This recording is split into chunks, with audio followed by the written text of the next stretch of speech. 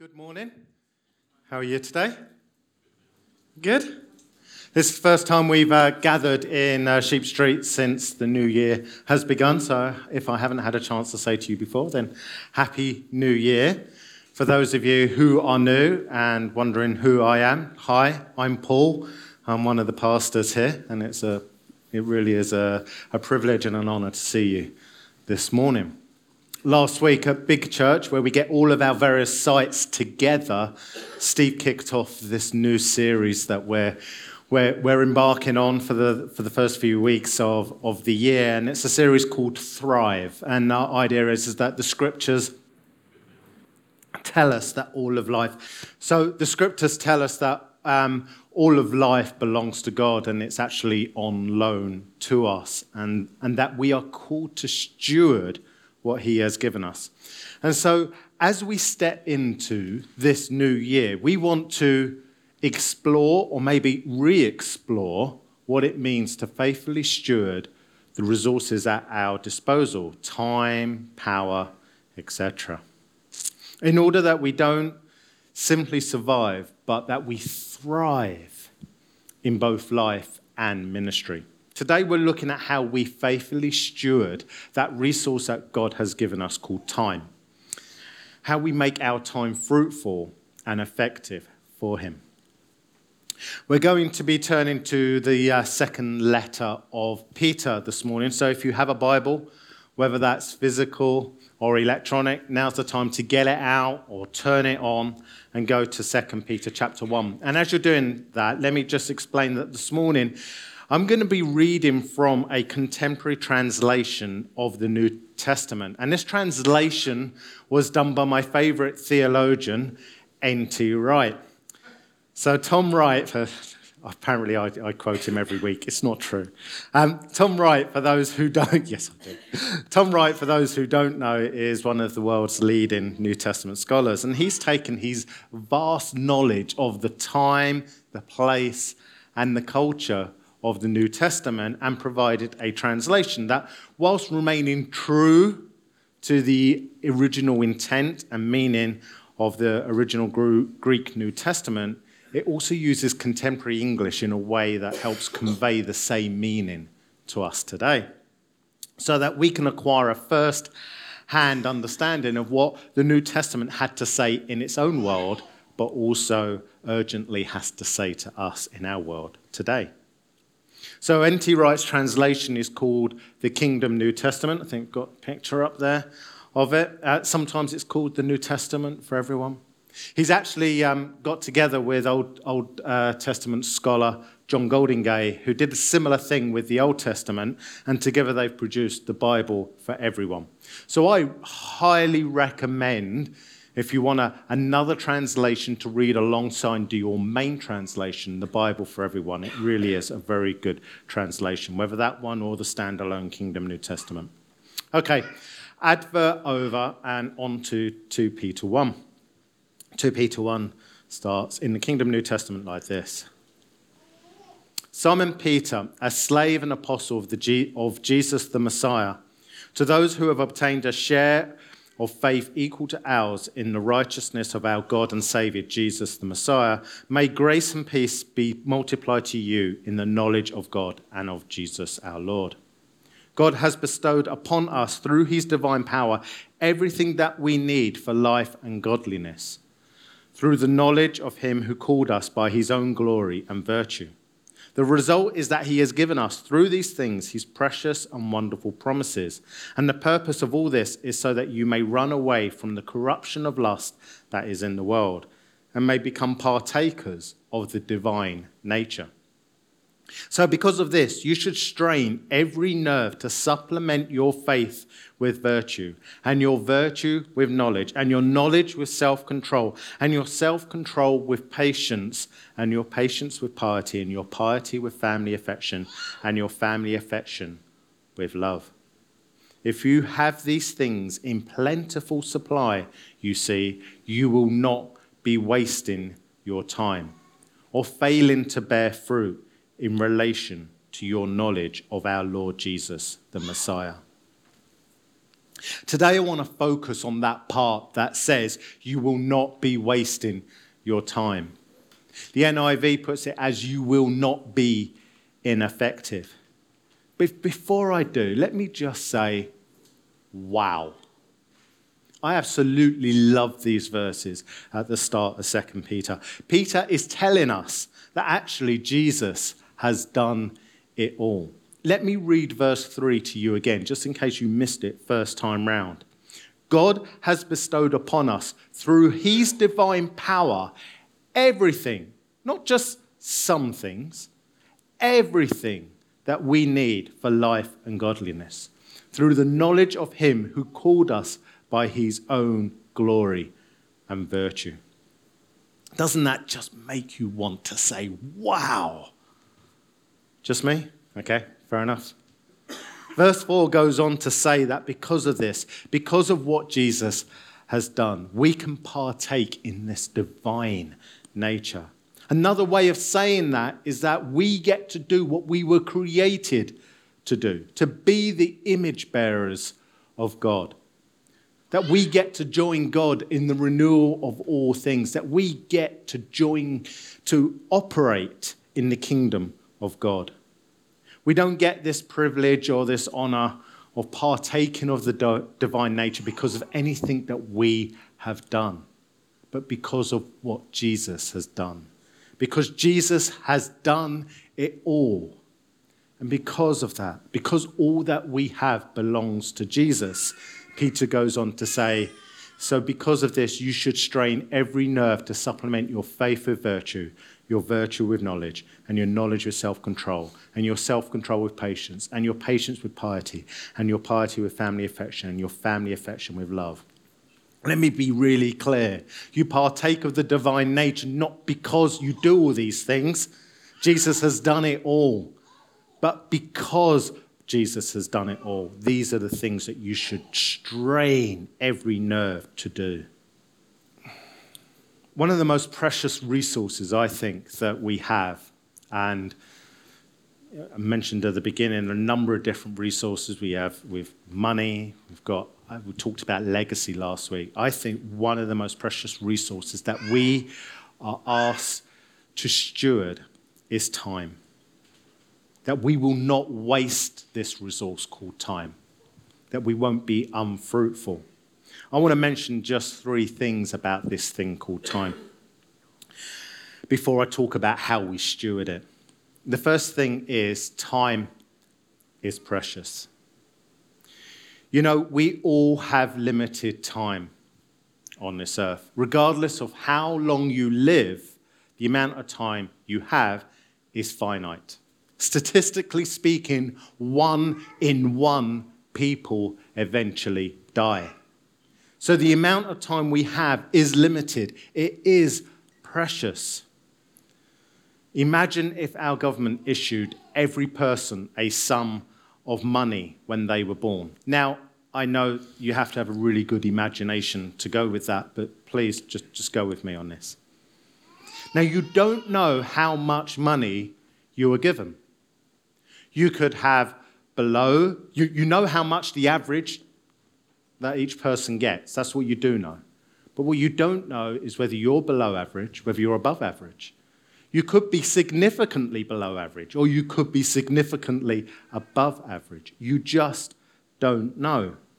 And in this imaginary world where the government gives us all free money, what you are issued with is all that you get. You can't earn anymore. When you run out, you're out. And you don't know when your allotment runs out until the very moment that it does. I bet in that situation, you would spend every single pound very carefully. You wouldn't waste a single pound. Now, instead of pounds, think of days. If you get to live to be 80, then that's roughly 29,200 days. If that doesn't quite feel enough, then maybe convert that into hours, and it gives you just over 700,000 hours. And I know that sounds a lot, 700,000, yep, thank you, sign me up for that. But you sleep for a third of those hours. And once you have spent a day or an hour, then there is no getting it back. It is gone. It's a crude analogy, and if you push it too far, it completely breaks down, so I'm going to stop there. But I think the point is made, and that is our time is limited. Our time is precious. Once it is used or spent, then it is gone. The author and columnist Harvey Mackay said, "Time is free, but it is priceless. You can't own it, but you can use it. You can't keep it, but you can spend it. Once you've lost it, you can never get it back." So time is limited. Time is precious. Time is valuable. The second point about time is that time tells us what we love. Because time is precious, because it is valuable, what we spend it on should be a great indicator of what is important to us, a good indicator of what we love, what we treasure. The author Martha Kilpatrick said, "Time is the treasure of life. Time is life. Time is the willing sacrifice that you offer up to the worship of what you love." Don't tell me what you love. Tell me where you spend your time, and I'll tell you what you love.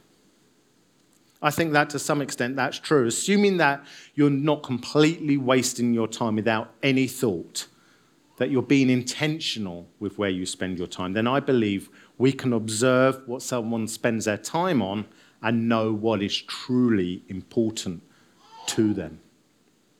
If you looked at my life, for example, and what I spent my time on, if you exclude sleeping, eating, working, etc., then I think you'd conclude that I love a number of things. I love watching science fiction shows.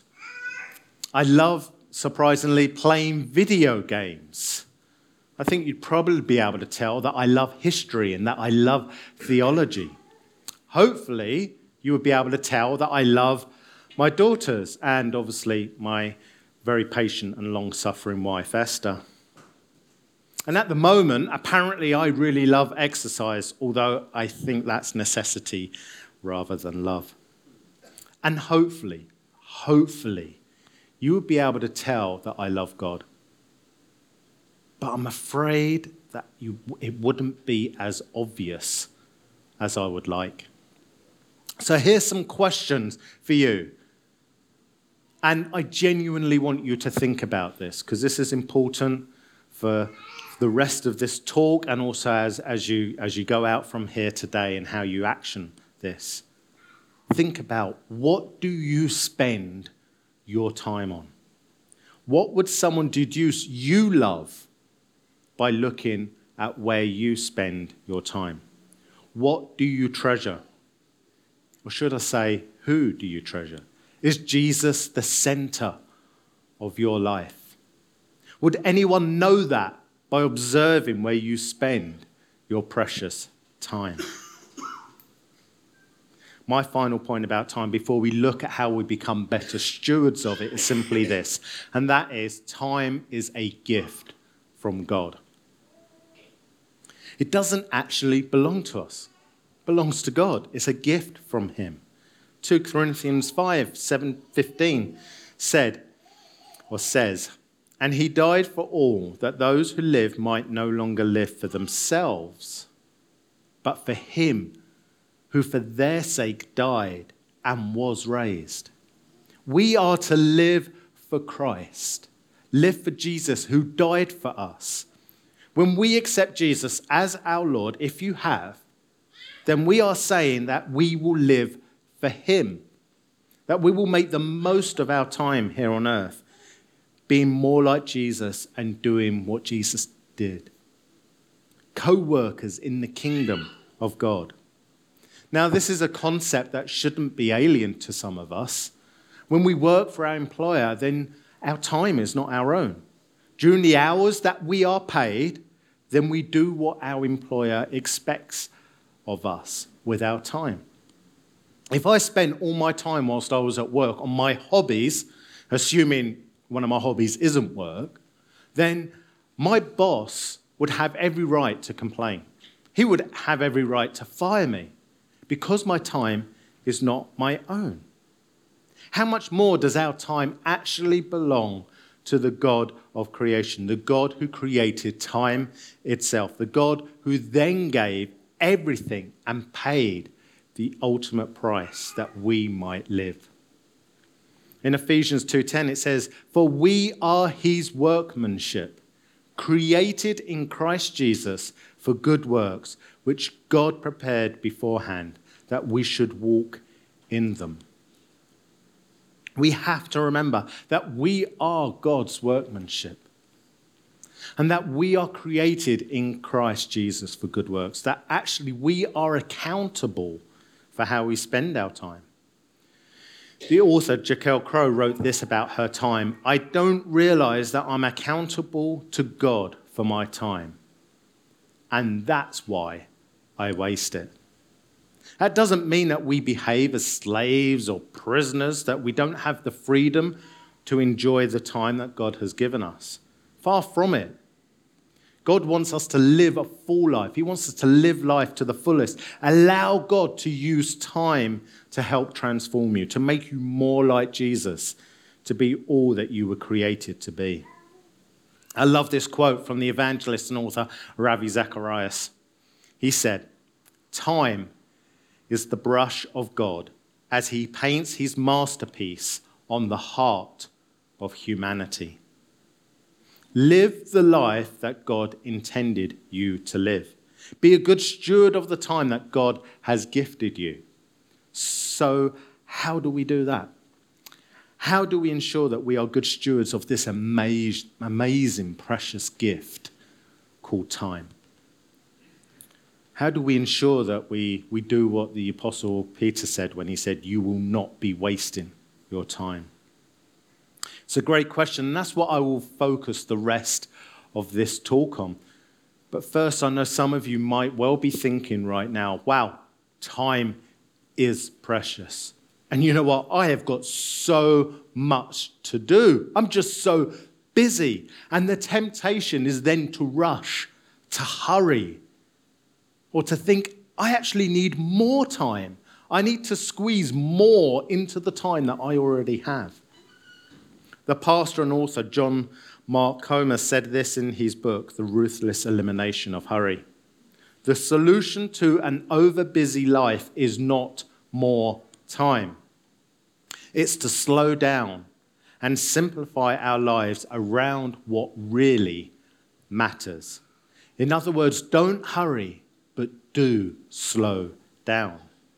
It's not about rushing through time at such a speed and pace that actually you miss out on it. You don't enjoy it. It's about savoring each and every moment, spending it on the things that will help you thrive. Just before I move on, if I can recommend one book on the subject of time, it's John Mark Comer's book, The Ruthless Elimination of Hurry. It is a fantastic book on how to remove hurry from your life, how to slow down, simplify, and focus. And actually, a number of the tips on being a good steward of time today have come from his book. Okay, cracking on. The first thing we need to do, if we're going to be better stewards of our time, is to create some margin in our lives. What do I mean by creating margin? Well, what we need to do is we need to create some space in our lives, in our schedules, to be able to have time available to spend it wisely. We do that by identifying those things that soak up our time needlessly. In other words, identify the thieves of time.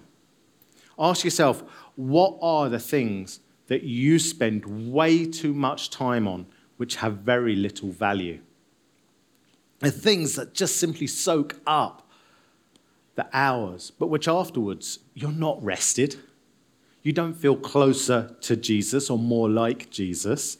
That afterwards you don't feel inspired or refreshed or healthier. What are the things that are the thieves of your time? Now, no condemnation, but maybe it's one of these things. First, is it television? Nothing wrong with television, but how many hours per day do you pour into watching it? How many hours watching TV or watching streamed videos, whether previously recorded on say, your Skybox or Netflix or Amazon Prime box sets? I know I've shared this before, but it's worth saying again. The CEO of Netflix was interviewed and asked whether he was concerned with the competition from Amazon, Apple, and other online video streaming services. And he was really nonchalant. And he just said, no. Our number one competitor is sleep. You know things are wrong when Netflix isn't fighting Amazon or Apple. They're fighting sleep. How many of you have finished binge watching that box set on Netflix and Amazon? And I'm not looking at you, Abigail, or Eleanor. Switch it off and say, wow, I feel so rested. I feel edified and enlightened. I feel close to God and have so much clarity on my identity and calling in life. No one says that. No one feels that way. And if you do, come and see me afterwards. We need to talk. Please don't misunderstand. There is nothing inherently wrong with Netflix or Amazon, etc., but it will squander our precious reserves of free time on things that don't actually help us thrive. And this has been a major issue for me in the past. I say in the past entirely in faith as I'm starting to change my habits, and more on habits in a bit. So maybe television is a thief of your time. Or maybe is it social media that's stealing your time? Social media covers a broad range, including Facebook, YouTube, Instagram, Twitter, LinkedIn. In 2019, there were 45 million social media users in the UK. That's 67% of the entire population of the UK. Now, not all of those were very active users, but even so, the average social media user, the average in the UK, spends close to 2 hours every day across social media. It's the average user. And that includes people like me, who are technically a social media user, but I probably don't spend more than 15 minutes averaged out over the week, just enough time to do some likes and maybe watch some Star Wars review videos on YouTube. How are people spending 2 hours every day on average? But they are. That and more. So maybe social media is a thief of time in your life. Or maybe is it playing video games that's a thief of time in your life? Is it stealing your time? I know, as I mentioned earlier, it might come as a surprise, but this is one I am very susceptible to. Now, don't get me wrong, and to make it really, really clear, I am absolutely rubbish at video games. Truly, it's shocking. But I do enjoy them. It's not unusual for me to spend the majority of my free time on a Saturday playing a game or games on my PS4. Time literally runs away from me.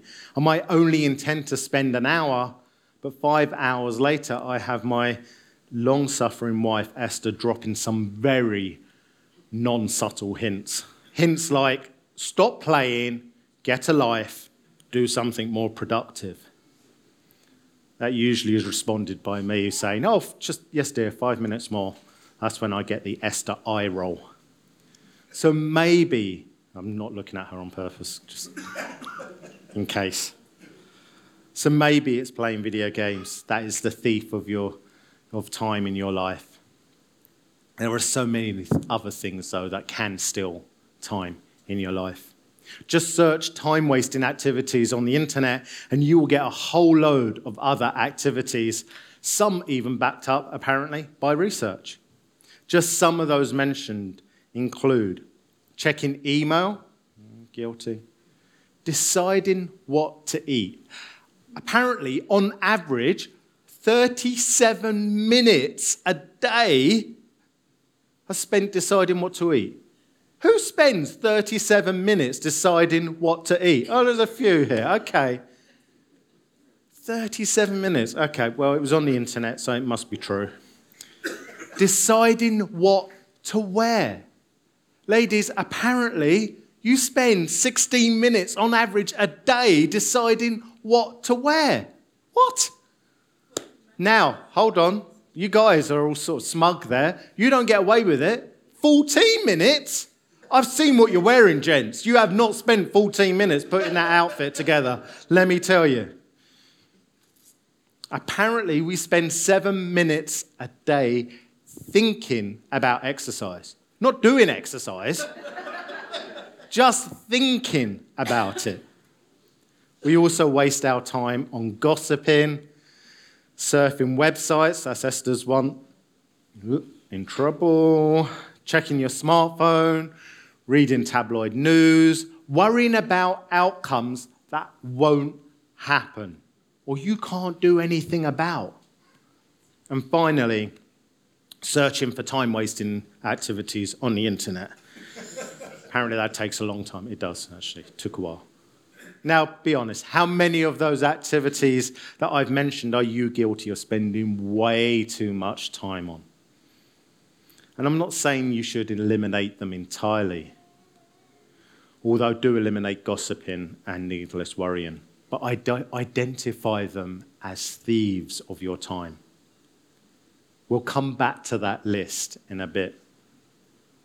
The next thing to do is to be intentional. So much of our free time is wasted because we are not intentional with where we spend our time. It wasn't planned or on purpose, it just happens. I don't wake up sometimes on a Saturday morning thinking, I know I'm going to spend most of my day getting thrashed on FIFA or playing Star Trek online. It just happens unintentionally. We need to be intentional with our free time by spending it on things that really matter. Spending it on things that help us thrive, that help us be more like Jesus and know Jesus more. To do that, we need to identify the things in our life that are important. Figure out what are the essentials. What are the must-dos? Not could-dos. There are loads of could-dos, but work out what the must-dos are. Now, I'm talking about free time here, so assuming sleep, eating, washing, working, schoolwork, etc., already covered.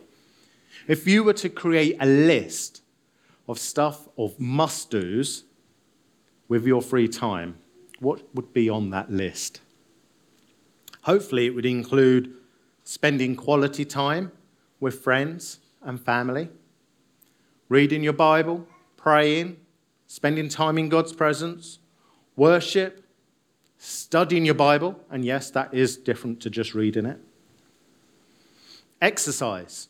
Now, to be honest, that would not have made my list 6 months ago, but yeah, it really should be on everyone's list. Learning. I'm a passionate believer that throughout our lives we should be learning new things, expanding our knowledge and skills, whether it's theology, cooking, crocheting, or dancing. No, dancing isn't mine, or crocheting, or cooking, come to think of it. But anyway, learn something new. I'm sure there are many things that you could add to your list, but whatever it is, ask yourself, will it help me thrive in my life, my ministry, and my relationship with God? We need to understand the things that are priorities in our life because we simply do not have the capacity, the space, the time to do everything.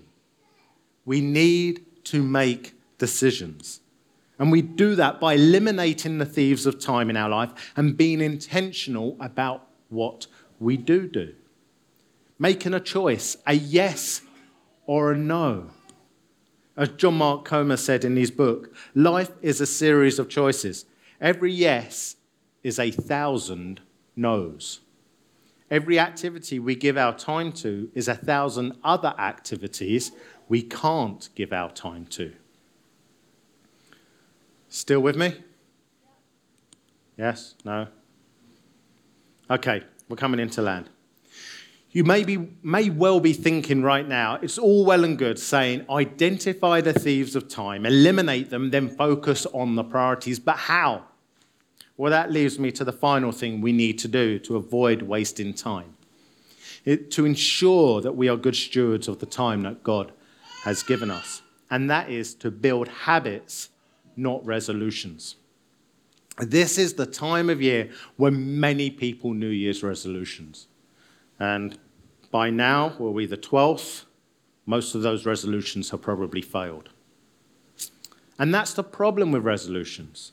Many resolutions are built purely on good intentions, but many of those intentions will fail if they're not backed up by action, if they're not supported by habits.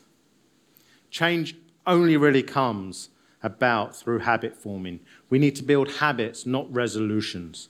We need to take action. And to be clear, I'm talking about good habits, not bad habits.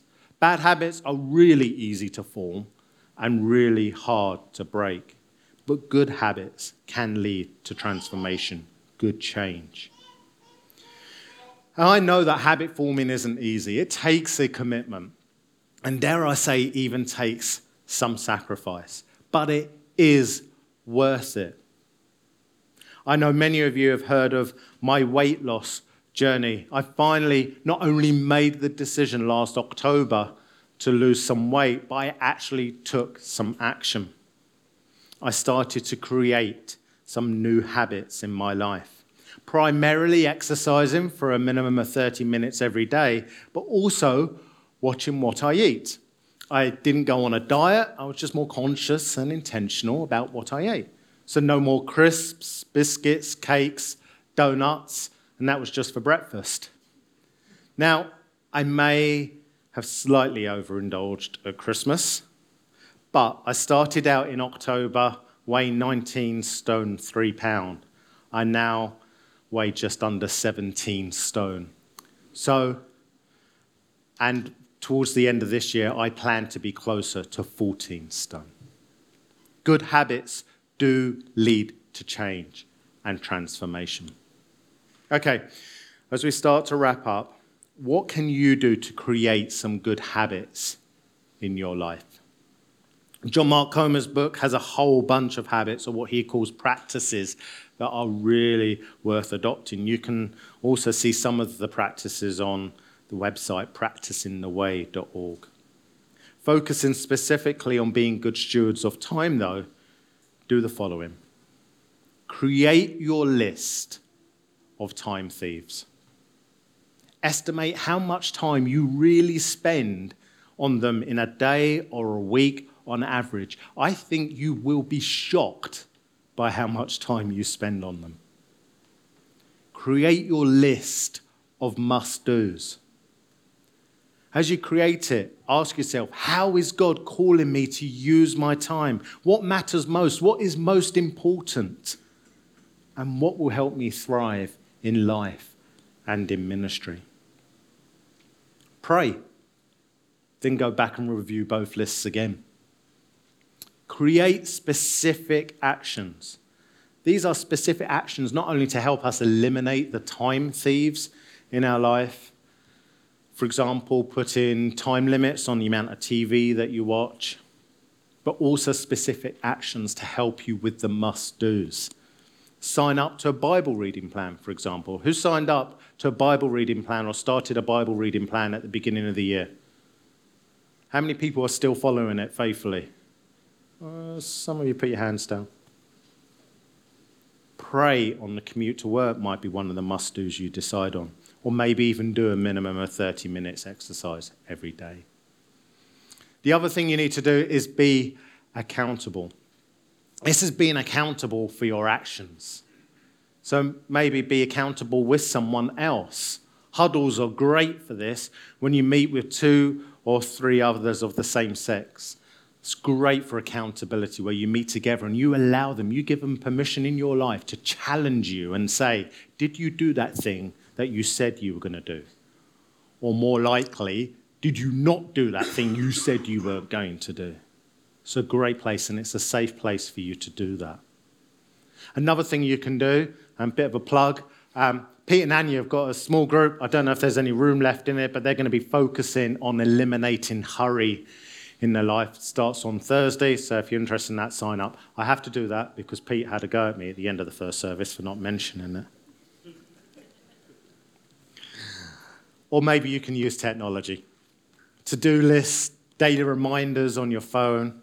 I use my watch to tell me how much exercise I've done a day, how many calories I've burnt, how many times I've stood up. And it's like got 3 little rings. And I've now become obsessed with making sure that I close those every single day. And since the 5th of October, I've closed them every single day. And now the pressure's on because I can't break that streak. I've just kept it going. So now that's about the only thing that's keeping me exercising. I must do more, must do more. Most importantly, though, is do something. Take action. Don't have another failed resolution. Form some good habits. Remember, our lives belong to God. Our resources, including our time, belong to Him. Steward that precious resource of time in a way that's not only worthy of God's grace, but will also help us live the life we were designed to live a life that helps us thrive, that will help us be more like Jesus and know Jesus more. If you're able to, then please stand.